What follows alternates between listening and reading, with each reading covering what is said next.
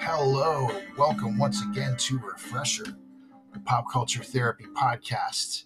I'm Chris Levine, and I will be your host again this time around. Today's record is one that I find myself coming back to year after year. I guess the best way to start off is just bluntly, I love this album. From the first time I heard it, I've loved it. I still love it. It's atmospherically perfect. It's got beautiful pop sensibilities, alt-rock street cred, a great rhythm section, melodies to die for, and it's just the perfect meld of wonderful influences all put together. Now, I personally only heard 2 of the songs on this album played on the radio, and I only heard that, in my case, in Southern California, and it was pretty sporadically that they got played. But this whole album is just a beautiful piece of work. It's a gem. The name of the album is The Ocean Blue, as it is the name of the band, The Ocean Blue. This was released in 1989. Now, first off, until years later, when I first met Mr. Internet, I thought this was a British band. They looked it, they sounded it, but they're actually from Pennsylvania in the United States. Now, this record is also a really good object lesson in using keyboards on a rock record without watering it down. Again, very European in their strategic use of technology in a good way on a rock record. Now, the songs all not only sound really good and psychologically feel really good, but the lyrics are artistically appealing as well. For example, take track number 2. It's called Vanity Fair. Here are some sample lyrics. Singing, calling out, echoes of the truth somewhere, a sea of sinking souls they really can't understand. Vain, it's calling vain, watch them take another drink again. Pilgrim, walk away. Just walk away. When you hear the way the man sings the words with the sound of the music, it has this interesting combination of being very old-timey, but also very modern rock. And that's not easy to pull off. I also love a line in a song that they have on the record called Circus Animals that says, the diamonds and the gold, they are for real, depending on the way they make you feel. Isn't that cool? Psychology Today had a piece that wrote essentially that things have different types of value. There's financial value, practical value, psychological value. A collectible might be worth a great deal someday, but other things seem to have no obvious usefulness or worth, but many people keep them because for whatever reason, they're meaningful to them. And at the same time, some people save things that don't mean anything to them. They just save everything. Putting the necklace or the old letter in a drawer might satisfy our obligation. Over time, wisely chosen special things, keeping them can be kind of liberating. Giving them away can be kind of liberating. The biggest song on this record, popularity-wise, is the very first one. It's called Between Something and Nothing. It is the Smiths meets Echo and the Bunnymen. meets their own originality. Beautiful, beautiful guitar solo on this piece that's just so melodic and bright and perfect. Notice again the words that form a sentence, words that form a phrase in a poem or a letter could not convey the meaning of what this man has done in a painting on a canvas. As the colors fading, they dictate my mood. Can you see me? Are you near me? I find myself on canvas. I find myself on stage. Can you see me? Are you near me? And I long to know that you're real, and I long for you to be a part of me. In the fading twilight, I sit and stare at her in all her beauty. You know, I have to wonder why all great men must die and leave their treasure. They leave their treasure. David Schultzel, who wrote and sang this song for this band, said that it was Vincent van Gogh who inspired the song. Writing about Van Gogh in her article, Vincent in Stitches, art critics Allegra Lingo's description about Van Gogh best describes the lyrics' promise of this song when it was written that, quote, the line between something and nothing is the point at which the cloak of the blue sky is thrown off, erasing the protective layer between our small lives and the promise of eternity.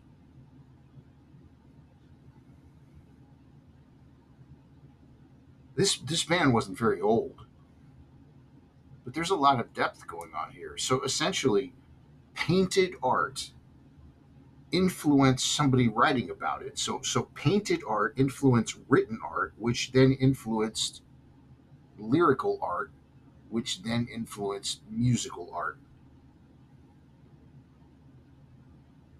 This debut record is one you can turn on and just leave on.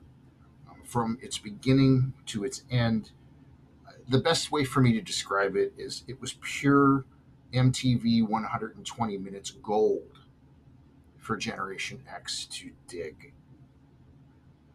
I'll leave you with one more lyric from the album. The song is called Just Let Me Know. You were a friend when I hadn't a friend, one on whom I could always depend. Couldn't believe this could happen to me. Who could ask for more? Wish I knew what you were thinking deep inside. Feel those feelings that you hide. Wish in you I could confide all my hopes, my fears, my love. Just let me know what you want from me. Again, it's joyous music, sincere lyrics, a very nice voice, and again, the keyboardist knows what he's doing. The guitars are beautiful, and the rhythm section, especially on the Circus Animals song, listen to what this drummer's doing. There's some honest to goodness originality going on, and the bass player, like I say, he plays bass. He plays the bass like a British band at the time would have a bass player playing the bass. I don't know how else to put it, but it just sounded very European to me. So if you've never heard the Ocean Blue and you love new wave, or you just love maybe that little pocket in time before grunge, you know, where alt rock was still there, like REM was around, and Jane's Addiction was starting a little bit, right before Seattle, you're gonna like this music very much. Even if you like post Seattle, you're gonna probably like this music very much because the melodies are there, the songs are there. It's really really good music. Well, we have again arrived at the time on Refresher when we present you with a Spotify playlist. And for this Psychology on Vinyl series, the subject matter is the playlist itself. So we have for you this time around a Refresher podcast, the Ocean Blue playlist. You're going to really enjoy this one. It's really easy to find on Spotify. Again, all you got to do is just type in Refresher Podcast the Ocean Blue. And here are the songs on this record. The first one, Between Something and Nothing, followed by Vanity Fair, Drifting Falling, Circus Animals, Frigid Winter Days, Just Let Me Know, Love Song, Ask Me John, Awaking to a Dream, Office of a Busy Man, Myron, and A Familiar Face. Such a good record. That's our new playlist. Again, you can find this playlist really easily on Spotify. Just type in Refresher Podcast the Ocean Blue. Hey, did you guys know that plants improve the air around you and they actually help to improve your mood?